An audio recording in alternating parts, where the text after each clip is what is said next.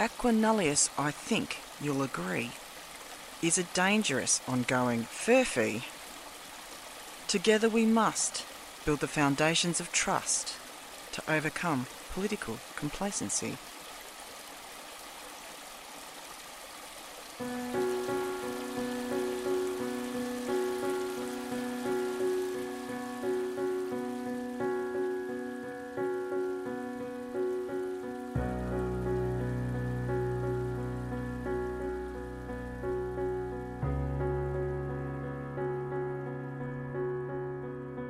This is Making Waves, the podcast bringing you water stories from around Australia. We are amplifying the lesser heard voices of Aboriginal people and communities. I am your host, Marnie Island. Together, we will explore the fundamental role water plays in the places we live, grow, work and love.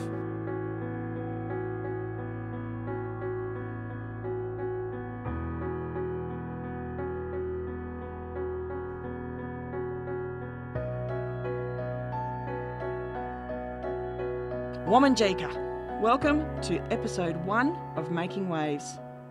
To get us started, we are delighted to be bringing you an interview with world-renowned Aboriginal water rights academic at ANU, Dr. Virginia Marshall, the author of Overturning Aqua Nullius.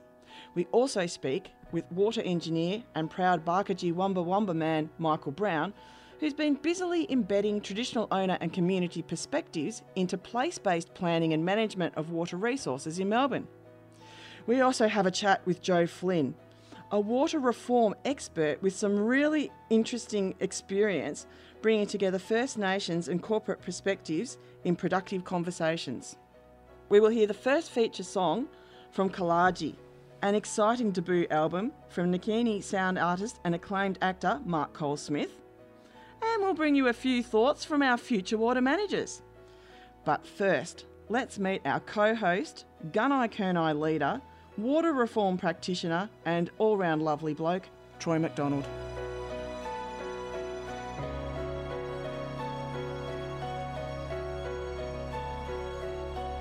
Thanks very much, Marnie, but I think given the surroundings we're in today, it's really appropriate that we kick this intro off with acknowledgement of country, and I'd like to acknowledge today that we're recording this podcast on the lands of the Wurundjeri people at the convent in Abbotsford, and I would like to pay my respects to their elders past and present and acknowledge all the work that they are doing on their country and the beautiful lands that surround it. My water journey commenced by default, by accident, through some activism that my brother and mother prosecuted in the late 90s, early 2000s around water rights across Victoria. Mainly what was driven by that was the privatisation of water resource assets across Victoria at that time. That was well before there was a traditional owner settlement framework in place here in Victoria, so it was really quite innovative at the time for people to pick up this issue and run with it. So where that's led to, in 2010, the Gunai Kurnai, of which I'm a member of that organisation and the current chair, where I have stewardship around some of the leadership stuff, really amplified my interest around water, because the Gunai Kurnai Land and Waters Aboriginal Corporation did not have actually any rights or access to water, and I thought that was a bit of an anomaly. So the elders that pulled that organisation together really seemed to have water really at the front and square of their focus at that time. So what's got me to here is I was lucky enough to get a job in the Department of Environment, Land, Water and Planning, where I collaborated with a couple other people to pull together an Aboriginal water unit. This predated the Water for Victoria policy initiative of the Labor government of the day, and from that grew a greater interest in a whole bunch of work, really around better understanding the connection to waterway health and community health, and really identifying the points of intersection around those two domains. So that's a little bit about my background. But Marnie, I'm quite interested in about two things around yourself: your professional relationship within the water space, obviously some of the challenges around governance and the mystique and the dark forces that sit behind that, as well as your community and citizenship relationship with the water debate. If you could sort of share some of that stuff. I stumbled into water, but possibly it had always been something, I think, for most people that you are emotionally attached to. And I think that's why there's such a community interest in water and why it's so vital that it's managed well. I did a formal education in environmental engineering, and then my very first role was at Melbourne Water. And we're going to meet some people that are real technical experts in specialised fields. What I've done throughout my career has been an intentional generalist. I've managed to have some amazing jobs ranging from land development in waterways and drainage, so trying to protect local waterways and whatnot as development occurs or enhance them.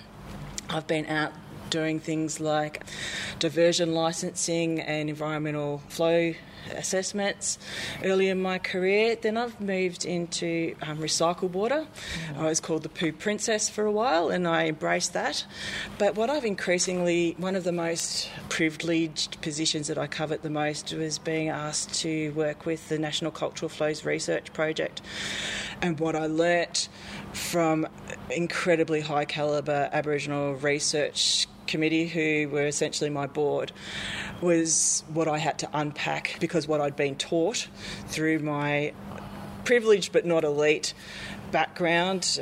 I went to a public school, high school, but I'd done very traditional forms of education, which had taught me to think a particular way, and I had to unpack what I'd learned and rethink it. And that, together with reflections on what I learnt when I was living in Alice Springs doing the community engagement and project manager of the water reuse scheme there, was confronting. And I think that's where we are as an industry, in confronting some of the ingrained governance arrangements and really having the skills to have hard conversations about difficult topics and not shying away from them. And I think what I'm really keen to do and explore through this podcast is, I guess, predicated on three tenements that no one person and no one organisation knows everything, particularly about water. That inherent rights have never been forfeited, so how do we respect inherent rights as we move forward in the planning and management of water resources? And that community attitudes and objectives are legitimate, and if you're working in a government agency around water management, essentially you're a public servant. So you've got this really delicate balance of taskmasters. You must be a public servant, i.e. serve the public, but you also need to be aware of your ministers who do not want a big blow up in the media or controversy around mismanaged resources. Yeah, well, I'm extremely honoured to be a part of this podcast with the Poo Princess, and the thing for me, titles in Victoria are very hard to come by, and I think you should milk that one for what it's worth. If I get a crown, I'll feel like I've achieved what I was meant to achieve. Yeah, a Poo Princess OAM. But I think you've raised some really interesting points there around the mystique around governance and how these frameworks did come into place. What are the shared benefits for the broader community? What are the benefits from traditional owners? So I think this journey that we're going to embark on, we probably shouldn't get too excited about it, because I reckon we're going to need to keep the lid on a few things, because we might expose a few warts and a few scabby issues here that may be challenging for a lot of people's thought processes. Let's see where we get to. I'm excited. What you'll probably hear me talking about a lot is place-based, because I think the jewel that is stitching together a whole range of diverse perspectives, to me, is underpinned by place. Yeah. Look, it has to come back to that that really, I don't, for want of a better word, call it that basic level of community activism, community engagement, has to be. That's where reform is driven from. It's not always driven from a government policy unit or a water corporation's strategic plan. It's people have to actually drive change here, and I think what we need to challenge ourselves with is, are our water consultative structures and governance structures and our relationships purpose fit to move us into the next generation of thinking? Our challenge is to excite the average punter around water issues locally, because the more a community is engaged, the more they create an authorising environment that makes it not threatening for government agencies to do things differently. And we want to make it a safe space for everyone to move forward.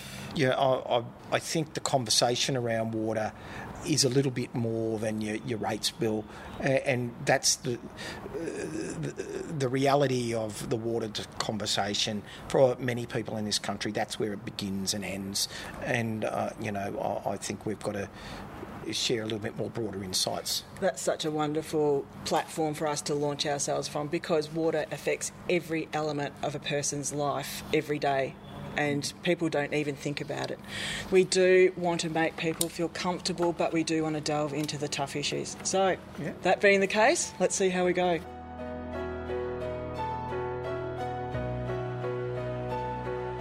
Some people feel the rain, others just get wet. Let's feel the rain now with Dr. Virginia Marshall.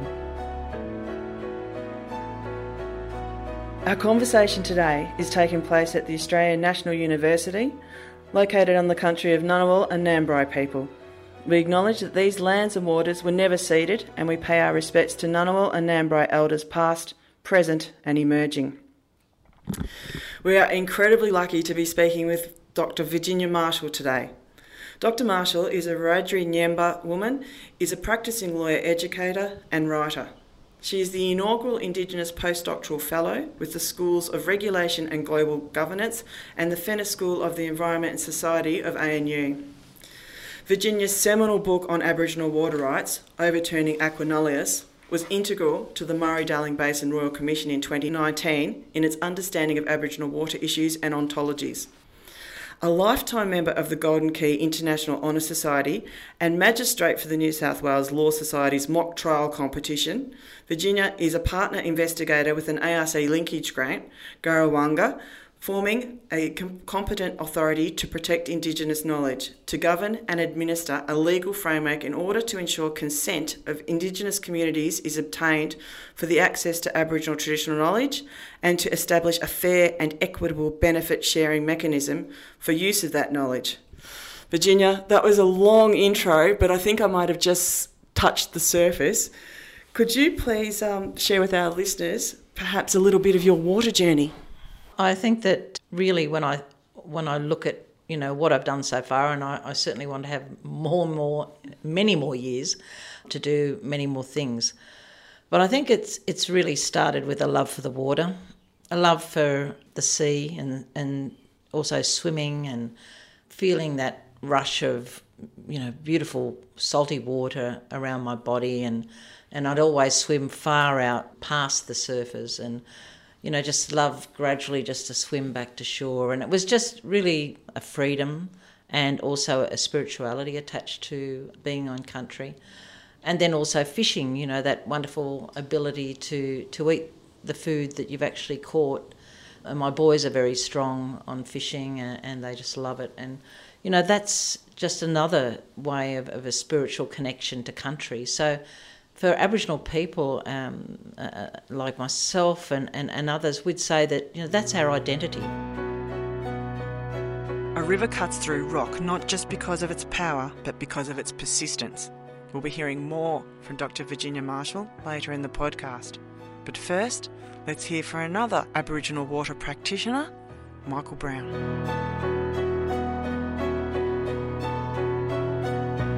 So we're back at Abbotsford Conduit. And again, I'll acknowledge the Wurundjeri Woiwurrung people as the traditional owners of this beautiful precinct and the land and waters on which it's situated. Sitting here with 14-month-old Elsie and her dad Michael Brown, who's a proud Barkindji Wamba Wamba person, describing himself as an eagle hawk and red-tailed black cockatoo blackfella. He's also a highly qualified, extremely competent water engineer who currently leads the Integrated Water Management Sub-Catchment Planning Team at Yarra Valley Water. His particular skills and perspectives are quite rare in the Australian water sector at the moment. Michael's an alumni of the Emerging Indigenous Executive Leadership Program with the Australian Graduate School of Management, and he has an applied understanding of cultural flows assessment, having embedded them into water resources planning processes in a transformational pilot project in the Upper Merri Creek, which is a sub-catchment incorporating the Northern Growth Corridor of Melbourne.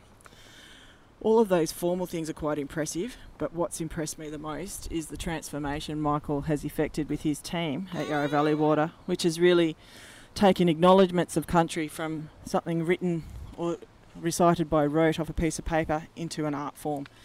His team can now do the most amazing acknowledgements of country that will give you goosebumps or bring a tear to your eye. They're meaningful, they're thoughtful, and they just set the scene. So I'm super excited to be hearing from Michael today. Michael, can you perhaps share with us your water story? Yeah, so Melanie, I'd firstly like to also acknowledge the traditional owners of the country we're on, the Wurundjeri Woiwurrung. But then as part of my water story, it started quite young, growing up in rural country New South Wales on Yorta Yorta Wiradjuri land, a small town called Jerilderie, which is primarily agricultural country, and so quite impacted by drought every now and then.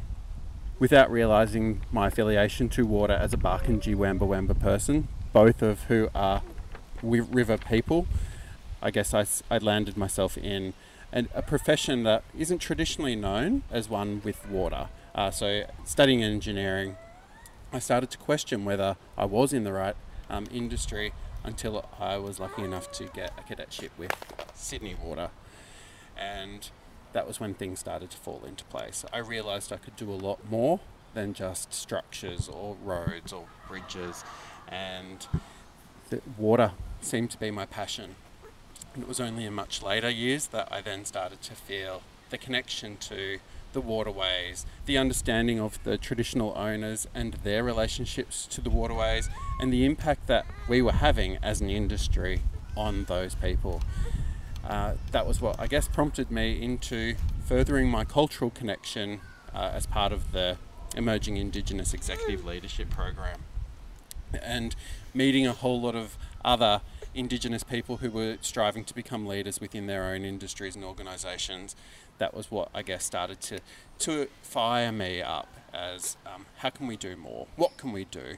What can I do? Recognising as one person within the water industry around Melbourne that there are a lot of people looking at this, but are we aligned in where we're trying to head? And I guess that's my water story to date, and I'm still continuing to learn more, and I'm fortunate enough to have built some relationships with the elders of Wurundjeri Woiwurrung, Bunurong, Boonwurrung, Taungurung around Melbourne, but also elders who are living off-country around Melbourne through Mullum Mullum Indigenous Gathering Place as an example. That's a wonderful lead into that. The next question I really wanted to ask you, Michael, can you share with us the difference between a traditional owner and maybe another Aboriginal person or entity living on someone else's country? My perspective really is I'm a visitor. So I've been welcomed onto Wurundjeri country, and partly because both my work and my home are on Wurundjeri country.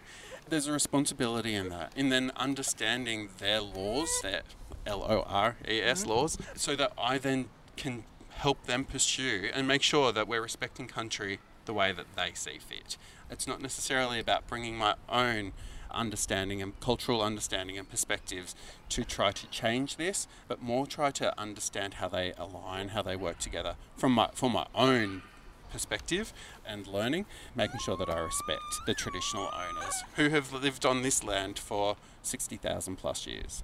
That's fantastic. So I know that you've tried to do that in a process that you've piloted in the Upper Merri. Can you tell us a bit about what's been done there? The subcatchment planning process was piloted with the Upper Merri Creek subcatchment, and it's an area, I guess, that is going through a whole lot of change and growth. So in the northern parts of Melbourne, basically from Wallen south to Broadmeadows, we started to look at how we can change the way that we were planning. So Yarra Valley Water, together with Wurundjeri Woiwurrung, Melbourne Water, the three councils being the City of Whittlesea, Mitchell Shire Council and Hume City Council, together with the Victorian Planning Authority, we recognise that change has to happen in how we're planning. We need to look at water as its own entity and how we can ensure that it's integral to whatever planning occurs, be that through development or agriculture or whatever changes is coming in, because we know that the Victorian government is already looking at these sectors to make sure that they change. We've been planning in this space for a really long time as organisations, but as traditional owners, we've potentially deliberately kept them out of the loop, making sure that they were really only engaged when it came to cultural heritage management plans, which from my perspective, and it's a personal cultural perspective, I guess, is more around how we can destroy, remove, relocate areas of significance while we still progress planning or development the way that we had traditionally. The process has taken a long time. Change does take time, and we're working with change that is effectively looking at policies that have been in place for a number of years. And so at times the process has been challenging. I guess the people that I've been able to work with and form relationships, both through the project and then within the industry who are aligned to trying to incorporate this change, has been exciting. And I guess it's something that I probably need to remind myself of, as to acknowledging the small achievements that we have made, because they feel small, but they probably have actually started conversations happening in a broader industry, not just focusing on the water industry, but now looking at the planning industry or the development industry, and at times even coming into health, particularly with the impacts of COVID and isolation, and how mental health has been aligned to people having access to green and blue spaces. And so I guess that's probably where I'm really excited about what we're trying to do, but also then needing to remind myself that it can take time and change can take time, and we just have to continue bringing people along the journey, as frustrating at times as that can be. Oh, I hear you. That is absolutely wonderful perspective. Thank you so much for sharing it with us. We do ask all of our guests this one last question. What's your favourite water song and why? At the moment, there's a version of Rain that I think Goanna started with, but Scott Darrow then did as part of Drought Breakers with Sarah McLeod and Adam Brandt, that I just love. And so, yeah, that's probably my favourite water song at the moment. Great one off the cuff. Thank you so much for speaking with us, Michael. Not a problem. Thank you.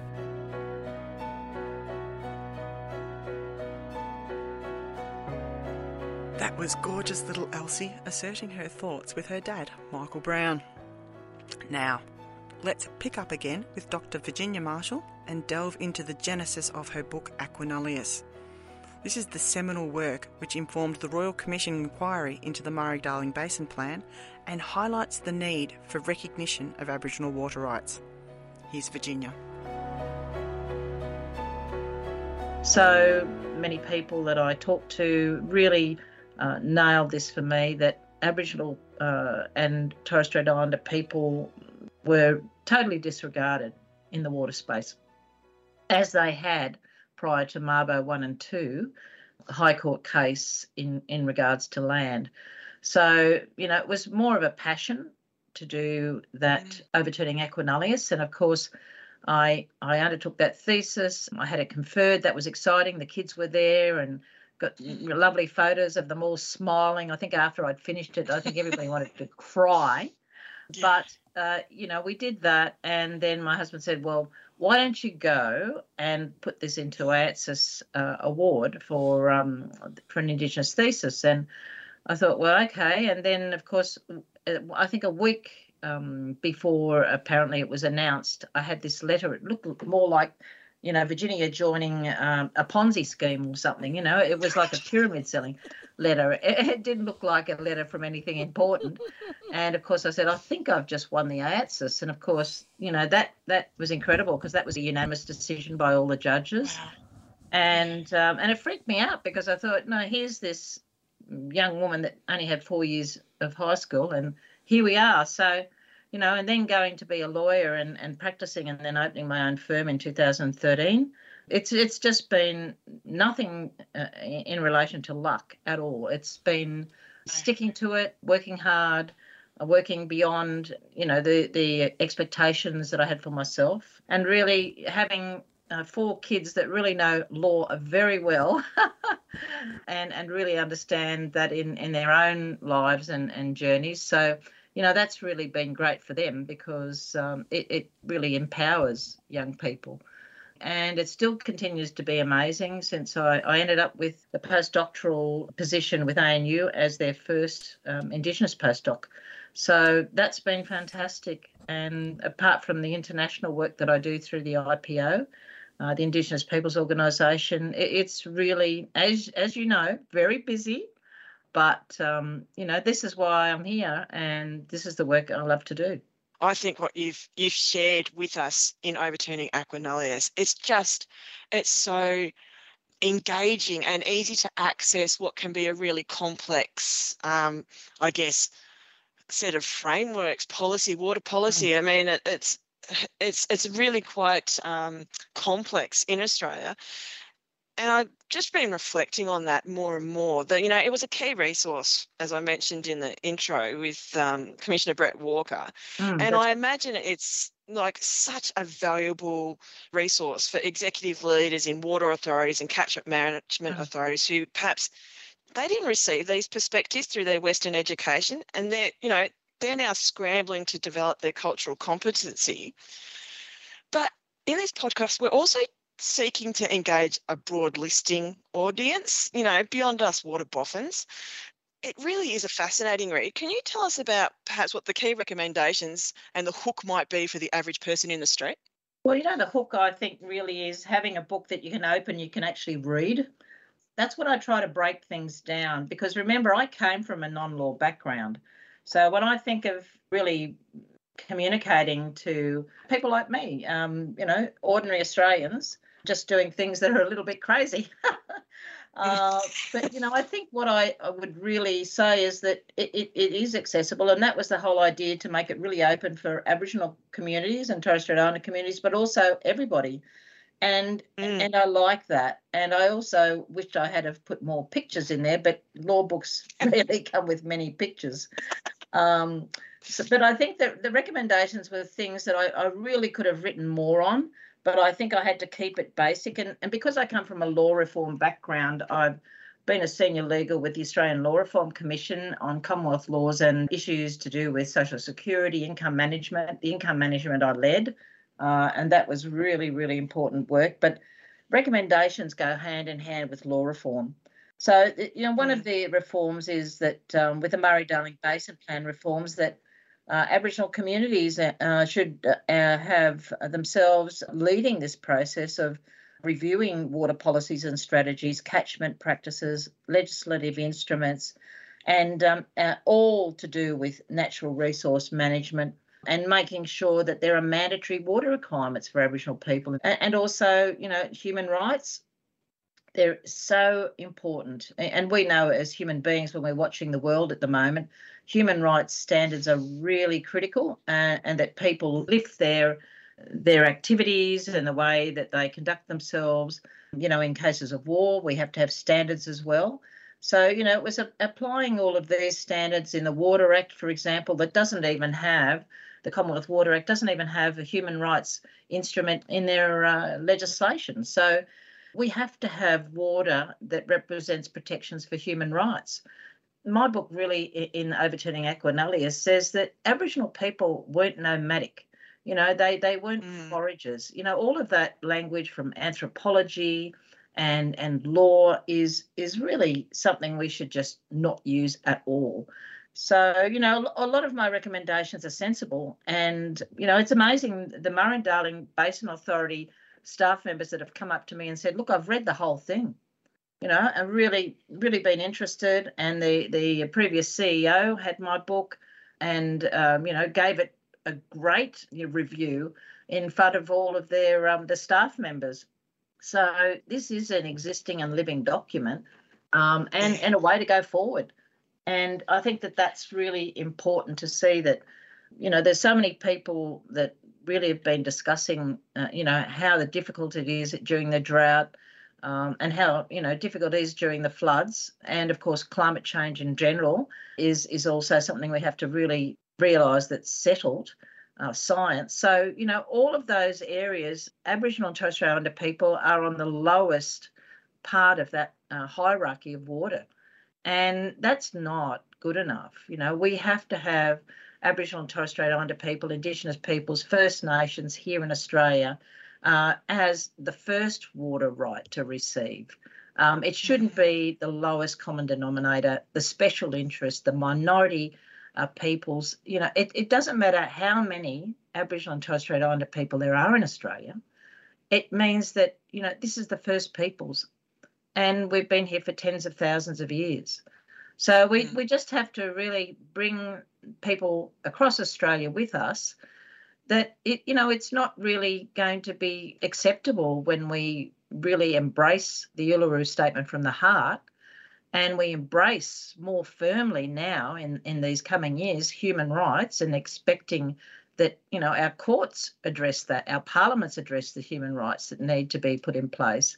And that covers a whole range of issues beyond the brief that I had in Overturning Aquanullius. There's so many issues that I've raised in that book, and it's just so relevant now, and it's more relevant now because we have opportunities to make really big, important changes that all Australians can then hold their head up and say, we're really treating and embracing Indigenous peoples across Australia as people that are really leading us, and standing side by side, not beneath us. And I think that is a really important message. You've got a really great insight into almost two sets of laws. So there's Crown law that's, been brought in the last 200 years, but then there's the acknowledgement of the existing laws that were already operating. And I think that's a really interesting space. Everyone's really trying to get their head around how those two interact with each other. And you see attempts made, but this whole self-determination and respecting inherent rights, if you've got department at the start of your name or authority at the back of it, there's a lot of, we want to do it, but at the very last moment, letting go of some power seems to be a bit tricky. Oh, that's right. And, a lot of people are really in that space, and they've had these organisations or these farms, for several generations or more. But I always think about this is that, to actually have had those farms and those areas of land, whether it's the Murray-Darling Basin or whether it's throughout Australia, no matter how far you go back, and you can only go back as far as 1788 to the First Fleet, that it really means that we're living on land, and that includes myself, on land of another mob, and it's not ours. It's the communities that lived there or that were pushed off and made fringe dwellers, that were shot out or, again, assimilated in the policies that most people do know with the stolen generations. There's just so much there that really says that, and I really am careful in the way that I would frame this, but, we're all living on stolen land if we're not the traditional owners of that land. And that really is something that we all have to remember, that when we look around, wherever we drive, through our local roads or, across the mountains, on waterways, that Aboriginal people just didn't walk off willingly. They just didn't leave their spears and their huts and all of their lifestyle, their obligations to creation stories, the obligation to land and water management and to law. They just didn't walk off and say, well, take it over. That didn't happen. And we know that. And we know that across this country. And it's just so important for us as far as truth-telling goes that we all really share in these opportunities which are going to come with the federal government. And I think that that's really important, that it's not out of hate and it's not out of animosity or bitterness. I think we all have to really just share these stories. And a lot of Aboriginal people and Torres Strait Islander people need to hear this. I'm sitting in front of a bookcase with so many different books about old people, elders, that from our communities that have really provided incredibly sad and difficult stories. And, that trauma here, especially for First Peoples, has never been healed in the way it should as a national experience and a national healing. That's critical. And it's critical that all of the institutions and the pastoralists, the farmers, the water organisations, the CEOs across the country and other people who have had their wealth from Aboriginal resources, they haven't created those resources. Those resources were looked after by Aboriginal people. And they play a part in the creation story of those places. So digging stuff out of the ground is not creative. You can't compare that to incredible works, say, for example, by Deborah Cheetham, in writing an opera. Yes. Amazing Aboriginal soprano. And, that's creative. That's amazing. That's unique. But, if I could just get a little spade and go out to the garden and dig a little hole, it doesn't take much to actually dig that little hole and put the plant there. So I'm just, really talking about those sort of issues that make us more a family walking forwards. And I think that's what we need in Australia. And I love how you've talked about creativity there, because I'm seeing Narre to Gympie IPA wetland, which is one of the research sites for the Cultural Flows Research Project. I'm seeing Water Corp, businesses with gubbins grown with recycled water in Broome. I'm seeing, as people start to get creative about trying to do things better into the future, those little ones that were pilots or examples, you're hoping it's going to become a tsunami, because, you put your creative hats on and the opportunities are there. That's right. That's right. And that's where I've been devoting a lot of my time in the past 11 years in the Kimberley, and my husband's been writing submissions and giving this opportunity for us to be involved and be guided by community and what they really do want. And I think that really works so well. And I think most of all is these processes need to be so much easier for Aboriginal people to apply and Torres Strait Islander people to apply, because they're very, very difficult. Making an application to Indigenous Business Australia, I've heard from most people, they're just too difficult. And I think that we need to encourage livelihoods. We need to really devolve the power back to Aboriginal and Torres Strait Islander people to make decisions for themselves. And, many comments that I've read through, old parliamentary Hansard that says, well, we're quite happy for you to have the land or the waters back when you prove you can manage it. And that's really bizarre, because when you pick up The Biggest Estate on Earth by Bill Gammage from ANU, a really amazing book which has so much archive material and observations by people who came from Europe post-1788, had said it was so well managed. They just walked into a garden, everything looked ordered, and it wasn't chaos. It shows that all of the work and the land management and the water management that was undertaken by Aboriginal and Torres Strait Islander people was exceptionally good. An exceptionally powerful statement on the best practice for environments to be managed. And that's why I think that, we have conservation and, how should we manage the environment? Well, you don't have to look very far. Aboriginal and Torres Strait Islander people have that best practice, but they've been pushed out by land development, and we're talking post-1788, land grants. Yep. Aboriginal people have been pushed out as fringe dwellers. There's so much to be understood. They were rounded up in those early days as musters and moved from their particular area of their traditional lands and waters to somewhere else. It's just become so obvious how much can be learnt from the holistic approach that is traditional knowledge.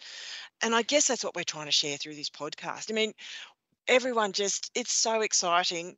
what we can do if we move forward together and we learn from, the oldest living culture on the planet. That's right. But at the same time, the pace of change seems incredibly slow sometimes. That's right. We seem to have challenges unpicking the mistakes of the last 200 years. Just as we sort of bring this sort of conversation to a conclusion, how do you see the water sector changing? What are the lessons that we can be perhaps learning around grassroots action we've seen around climate change? Because essentially grassroots action around climate change needs water. I know that from being involved at COP26 last year in Scotland, where I was asked to go over as the UN delegate for the Pacific to the local Indigenous community meetings. And I think that when climate change is argued as, is climate change existing or not? That's something we've got to immediately say, no, it is happening. We know that with the floods in Lismore and the North Coast. We know the intensity that's happening in Central Australia, temperatures that have never been experienced before, heating events. We're capturing floodplain water and giving it a price and seeing it as a property right. We're not taking into account incredible evaporation from dam storage. We're really living beyond our means. So I think we really need to come together in truth-telling mode, that we really, like areas across Australia, that we don't just see ourselves as really conducting billion-dollar or million-dollar businesses in water, and we're not really worried about Aboriginal and Torres Strait Islander people. We don't need to think about those issues. Actually, we do. We need to think about it really carefully, because the knowledge, the Gillas, the Soaks, all of the knowledge of surviving this country and living on this country in Australia is held by Aboriginal and Torres Strait Islander people. And we need to, as Australians, realise that very quickly, and we have to start and work together very quickly. And we can't just have more reports, and we can't just have more committees. It's really the committee that I'm on currently. One is CSIRO's Indigenous Futures Committee, and the other one is the National Water Initiative, COWI, which is the Committee on Aboriginal Water Interests, and that is to deal with the reforms for the National Water Initiative, which is the blueprint of water in Australia. Now, if no jurisdiction can really prioritise Indigenous rights and Indigenous water interests through these different processes that we're going through at the moment in the next 12 months, I don't know how we're all going to really go forward. It's really going to be dreadful, not only, as I said, for Aboriginal and Torres Strait Islander people, but it's going to be chaos in Australia. So we really need to be compassionate. We really need to really compromise our positions and really reframe, redesign, rethink the way that we actually are holding water in very many different ways. The worst situation was that we allowed the separation from land and water to occur. It didn't increase a better water usage. It's just created a lot of people who have much more water rights than others, have also much more money than others. It really has created a big difference between us and them. And it's affected, and it continues to affect Aboriginal and Torres Strait Islander peoples. So, my request is that we just really come together and make really important changes. It's happening around us with gas, and it's happening with coal. So water has to be right up there. We need to really address this, and really urgently as climate change. Absolutely. So I'm hearing there that we need to stop talking water reform, which has been happening for a long time, and make it happen. That's right. It's been so wonderful hearing from you, Virginia. We've got our wonderful final question we always love to ask. That's pretty hard hitting. What's your favourite water song and why? One of my favourite songs is Archie Roach and Ruby Hunter, The Water Song. That's really beautiful. I heard it again when I was flying to the Kimberley, and It was just so beautiful and so special. That's really important to me. And, you know, I just think that songs and just listening to waves and the water and that really conjures up to me. You know, you can listen to it on your iPhone. It's just so beautiful. And how could we actually be without listening to that rain on a tin roof? And how could we stop listening to that beautiful rush of the waves as they come, you know, onto that beautiful sand? You know, if that all stopped, how less of a person will we all be? That's what I think is so beautiful. You know, some people call it Mother Nature, but we call it home. So Norumbung, that's our home. And I think that's really important to remember. And still have hope. Get up with hope every day. What a beautiful way to finish, Norumbung. Thank you so much for your time, Virginia Marshall. Thank you. Manangu.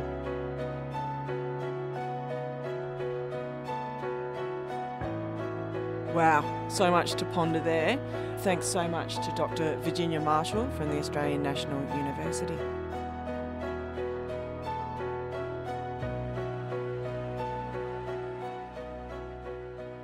We are pinching ourselves.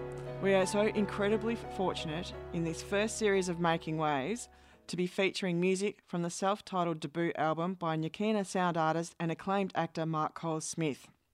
Inspired by the Nyakina word for whirlwind, Kolaji is a dreamlike arrangement of wandering analogue synthesis and delicate acoustic sampling. I reckon you're going to be blown away. Check it out on Bandcamp. Our first song in episode 1 is Nagari.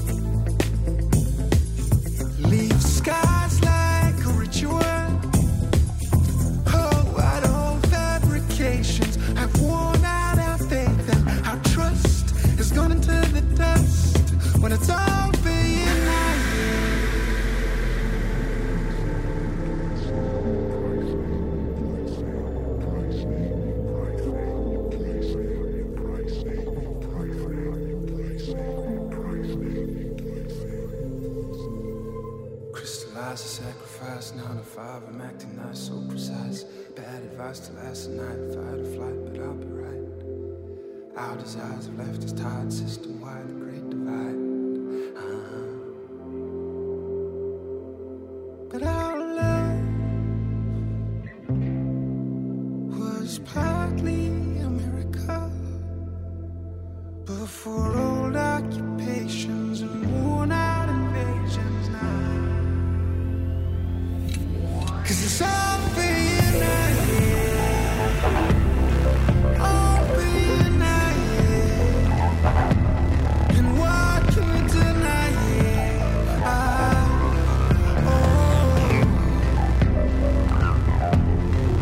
When your love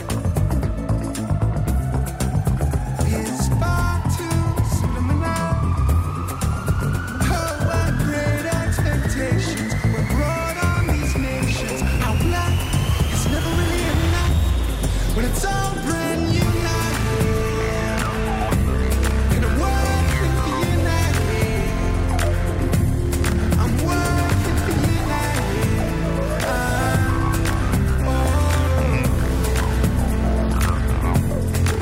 For your love. For your love.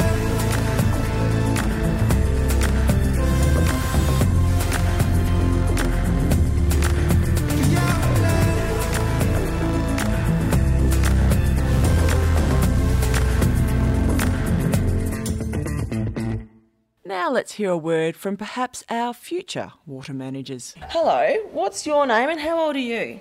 Odette and I'm 5. Hi Odette. Can you tell us why water is important?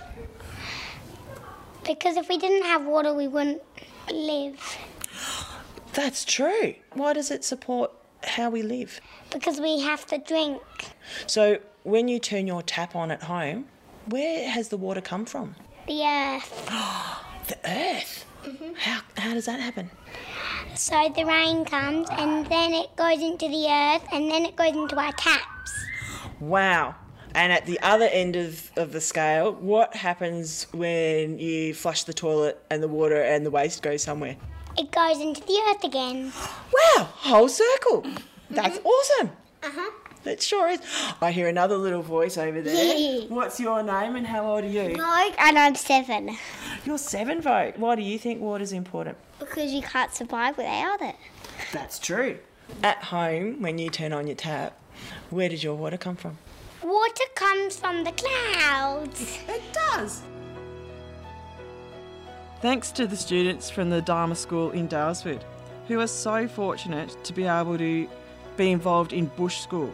They get to go on a place-based immersion every week, learning about the physical environment, the social, cultural and historical aspects of where they are, but particularly engaging with local Indigenous people and knowledge as an integral part of their education. And now, let's hear from a man some of you may remember from a while back. A man with much water insight, who we are sadly not leveraging fully at the present, the wonderful Joe Flynn. So it's about, 12 degrees? And you're having a swim, Joe? Yes. And he's under. Oh. Oh, now the wind is blowing, that freezing cold wind. Oh. My name is Joe Flynn. If I was to formally introduce myself in a marae or in a Maori ceremony, I'd be introducing my mum's whakapapa, her heritage, her home marae, and her home river, being the Tolaga River. And in a Maori world, we don't own rivers. Rivers own us, and rivers shape us. And I can feel that, just reminding myself of that.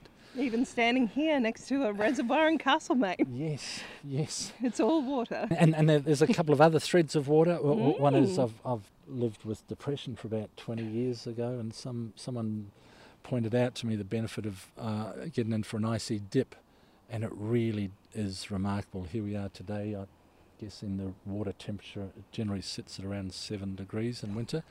I think the water temperature would be somewhere around 7 to 10 degrees. It's cold. But it's just the most remarkable, refreshing thing I can do. My brain loves it, so I've just been for a dip. I've swum in snow and ice around the world and never been able to drive past some inviting water. Joe, what is your water story? Wow. There's a few threads to that when I think of that. I think of my earliest days. I was born in the Solomon Islands, and life on a daily basis was about swimming in rivers, beautiful, clear, sparkling tropical island rivers, rainfall of up to 3 metres a year. So water and growing up in the Solomons was a big part. On my mum's side, I'm Ngāti Porou from the east coast of the North Island of New Zealand, with a home marae of Hauiti Marae in Tolaga Bay. Another thread of my water story was in the 90s, I just started to become aware of, in the early 90s, of climate change and wanted to do my little bit. And that saw me get involved with water and rivers. And I was lucky enough to be the CEO of an organisation called Australian Inland Energy and Water. We were the water provider for Broken Hill and had some influence on the Darling River and one of the many stakeholders in the Murray-Darling Basin plan. So at a very, very, I can say almost brutal, at a very sharp level, my life was impacted by trying to supply water to the Broken Hill community from a dying river, which had so much extracted from it by the time it arrived at Lake Wetherall, which is just out of part of the Menindee Lake system, and we had to turn this stagnant, brown, ridiculously high salinity, ridiculously high carbon content water, had to try and purify it and make it safe and provide it to Broken Hill. And in some sense I was a CEO responsible for that, and in some sense I failed because the water was unfit for consumption. The community felt that, and I was part of those responsible that were failing the land and failing the community and how we were caring for water. That was 20 years ago. So there's been a few threads, and one other thread of water was I was lucky and fortunate enough. I've worked as a facilitator of strategy and helping organisations plan and come together and get on the same page. And I worked with the Southern Rivers community of First Nations peoples who there's a Northern First Australians river group and a Southern First Australians river group, and they cover the vast area of the Murray-Darling Basin, and I was honoured enough to help and work with them for a few years, helping them with some of their planning of what water meant for them. So yeah, a few threads to water. It's certainly been a big part of shaping my life.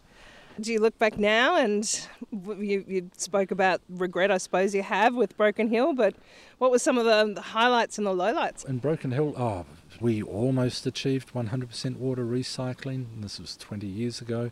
So the water went down your tap in the kitchen and the toilet and the shower, purify that, make it safe. It still had high salt content, but all the E. coli and other things had been removed from it, so it was safe, salty water, and that water was recycled and used by the mines and used by the golf club, and that was great. We were leading the way in some way in terms of water reuse 20 years ago. That would be the highlight when I think of water in the Broken Hill days. It was a great step. You've spoken about your New Zealand heritage, of course, but you also had an interesting chapter there that we were hoping to hear a bit more about as well.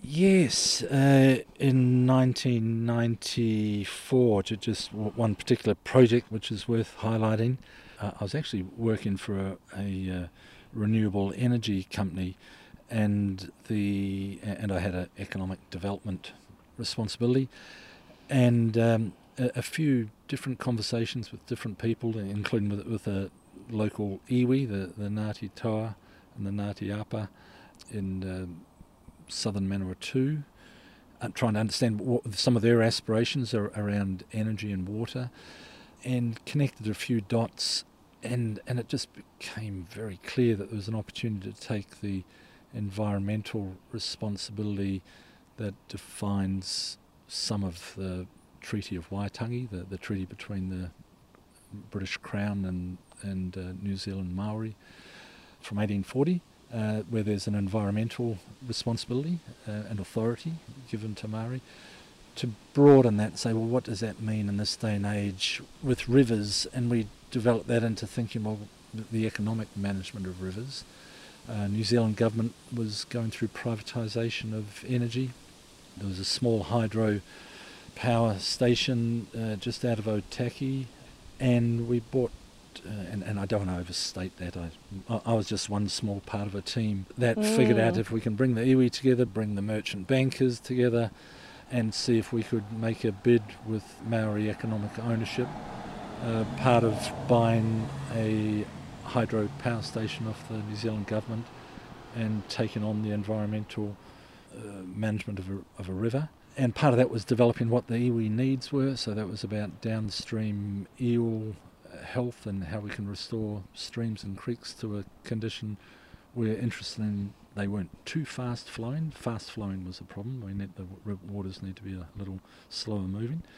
But to support eels, which are a big part of, or important part of a traditional Maori food source, and obviously do the economic part of managing a hydro power station.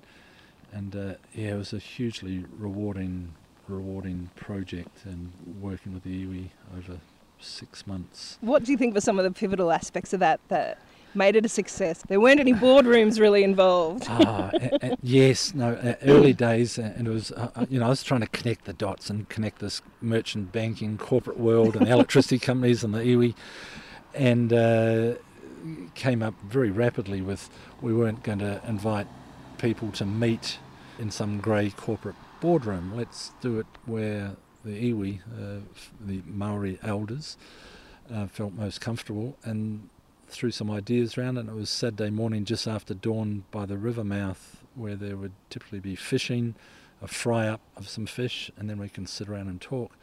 So we did that for almost 5 months, every fortnight on a Saturday morning. We'd meet down there, and it was so great. Visibly the corporate grey suits way out of their comfort zone, and it was slowed down. The food was involved, catching fish was involved, and then once we'd got through those important pieces, maybe a couple of hours later, talks could start around what we're trying to do with this project. And it was so great, it wasn't accidental, it was conscious. How do we approach and redesign the power imbalance?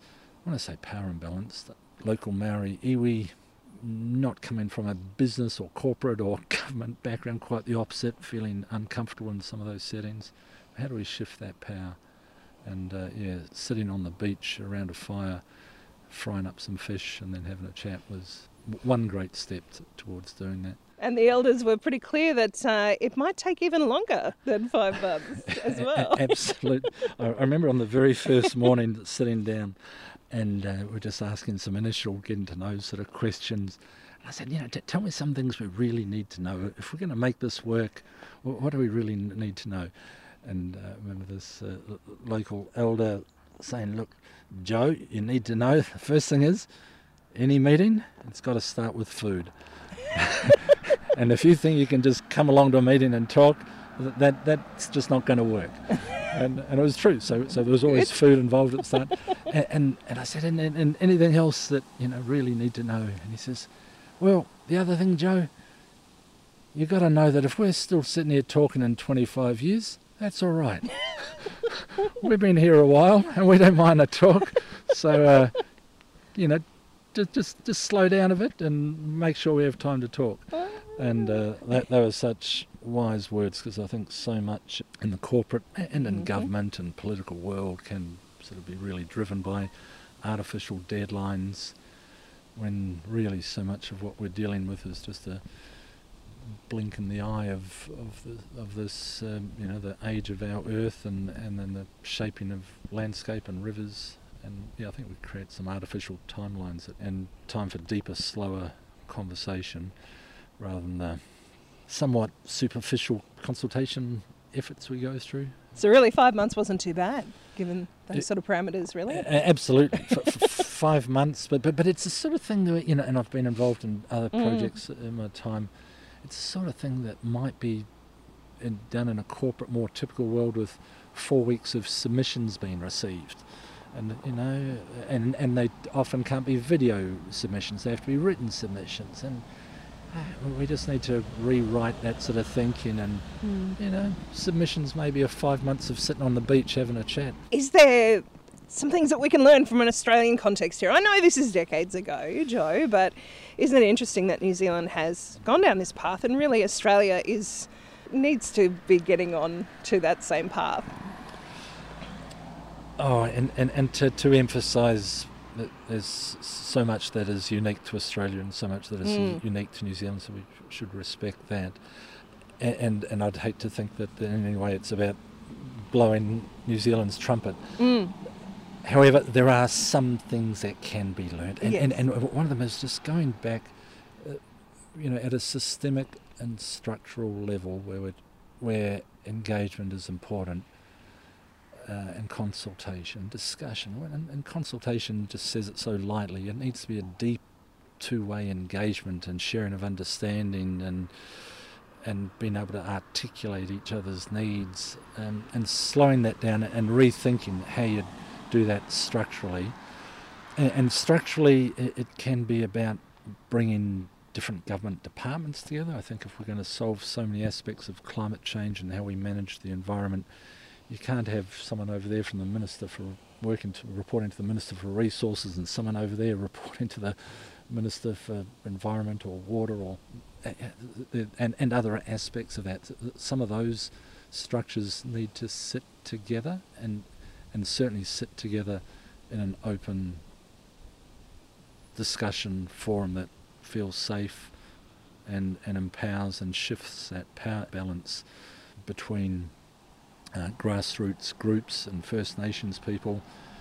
Get corporates out of their grey corporate meeting rooms, go and get uncomfortable and sit on the land, and don't do it for an hour or two as a sort of a token gesture. Do it slowly and repeatedly, and really think about how we can shift and deepen and slow down what it means to listen and what it means to understand each other. Yeah, and then do that tangibly. Slow it down, go and sit on the land and go and sit on whoever's country it is, and where they have their power, where you can go and learn. I say you, where you, the corporate, the water bureaucrat, whoever you are, where you can go as a student and learn. And if that makes you squirm, good. I think we learn when we squirm. Difficult conversations, Joe, so we shouldn't be avoiding those, really embracing them. Oh, more than embracing them, slowing them down and digging into them deeper and slower. Yes. That's how you solve these big issues. I mean, Aquanullius is really only just coming onto the radar now, really, and of course there are complications in an Australian context and there's many Aboriginal nations, but yes, conversations are the start. Yes, and conversations and just going back to that point about, and rethinking the power, to approach it as a student, not to approach it as a teacher or in any way someone who's bearing a solution to this. I think so much of how corporate and government Australia engages with First Nations is they sort of come with this preconceived idea that, if you can just be a bit more like us, we can be a teacher and we can figure this out. Throw that out the window. Have some humility and learn. So, Joe, from Broken Hill, you moved on. You actually stayed with water for a bit longer. What happened from there? I had the incredible good fortune to head up an organisation called the Water Industry Alliance. It had about 300 members, organisation members, universities, researchers, private organisations, government departments, water utilities. So it was a very broad representation. It was based in Adelaide and it had South Australian membership. That was actually the catalyst for a further step. I became the startup CEO and founder of an organisation called Water Australia. And Water Australia was a fabulous idea. It was to prove not long lasting, but the idea was we all fight about water when it's in our backyard. In Broken Hill, the Broken Hill people were blaming the people in Bourke. The people in Bourke were blaming the people upriver from them, and so on. And you had the farm versus urban. You had irrigators versus other water users. You had all these, if we can call them stakeholders, but just all these people who divided and saw the differences rather than saw the common ground. And I was thinking about that in this group called the Water Industry Alliance, and thinking, how do we have some more useful conversations? And out of that thinking came an organisation called Water Australia, and Water Australia had organisation members, so it wasn't individuals. It was the National Water Commission and Sydney Water and some of the large water utilities and researchers and government departments who are responsible for water policy and regulation. We achieved something about 250 members, and the key part of what that organisation was about, Water Australia, was we have better conversations when we're overseas than we do when on this island called Australia where we fight about it. Get overseas, meet someone at some water meeting, conference, trade mission, and the conversations change so much. Why do you think that is, Joe? I think there's something in the human spirit. You, as a traveller, when you travel overseas and you meet someone from your region or city, and there's sort of a bonding. It might be someone that you'd pay no attention to if you were to pass them in the street of Brisbane or wherever you may live, but meet them in Uzbekistan, and there's a fondness for some sort of kindred spirit and common ground.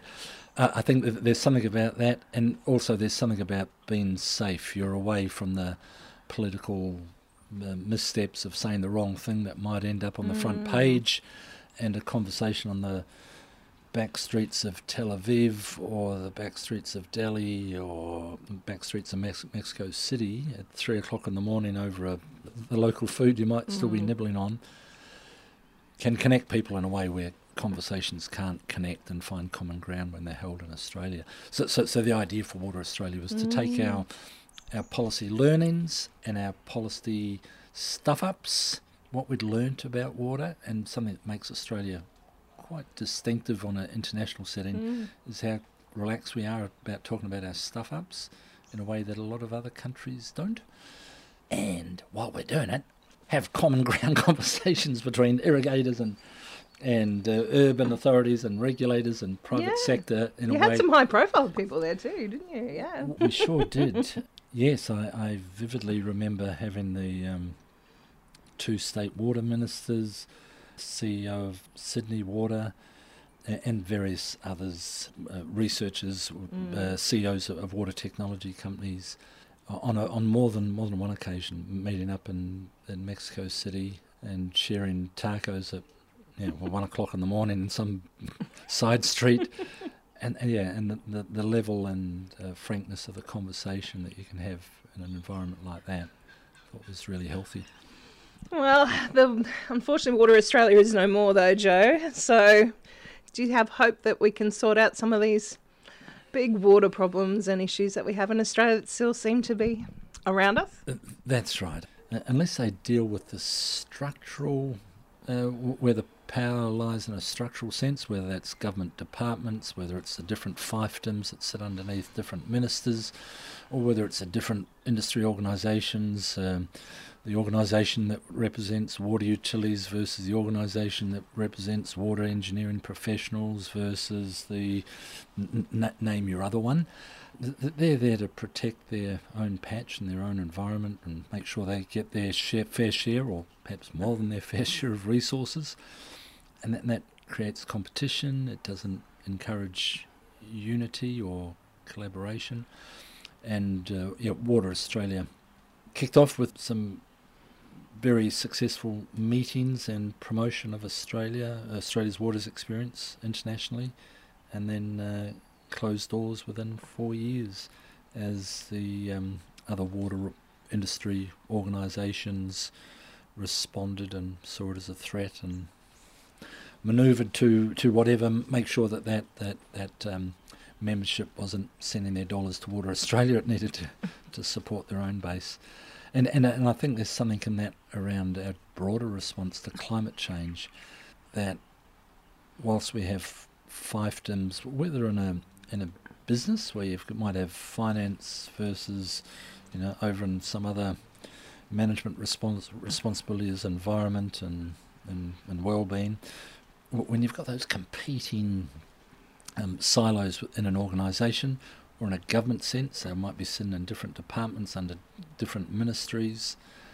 I don't think we're going to solve some of these challenges unless we solve them structurally and give bureaucrats working under different ministers incentives to collaborate, or give managers working under a CEO but responsible for different silos in an organisation, give them motivations to collaborate, I think some of our progress is going to remain slow.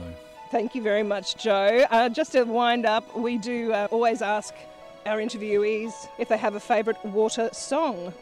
Oh,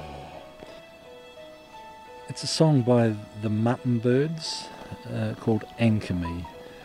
Yeah, Anchor Me by the Mutton Birds. Anchor me in your deep blue sea. Thank you for joining us on Making Waves, Joe. Thanks, Nance. Gotta love a producer with a couple of Walkleys under her belt. That was Nance Haxton chatting with Joe Flynn.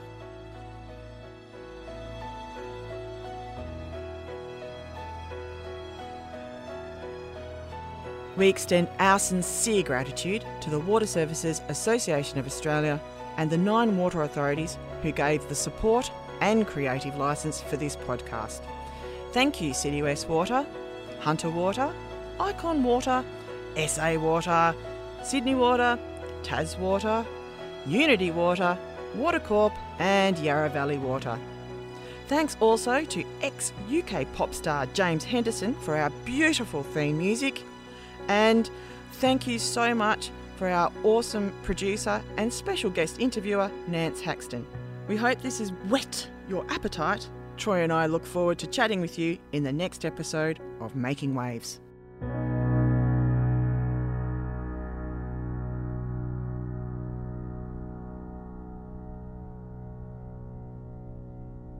Series 1 of the Making Waves podcast was created over a 2-year period spanning mid-2020 to mid-2022. The views and perspectives presented are those of the individuals speaking. They do not necessarily represent the views of the organisations associated with individuals or the funders and supporters.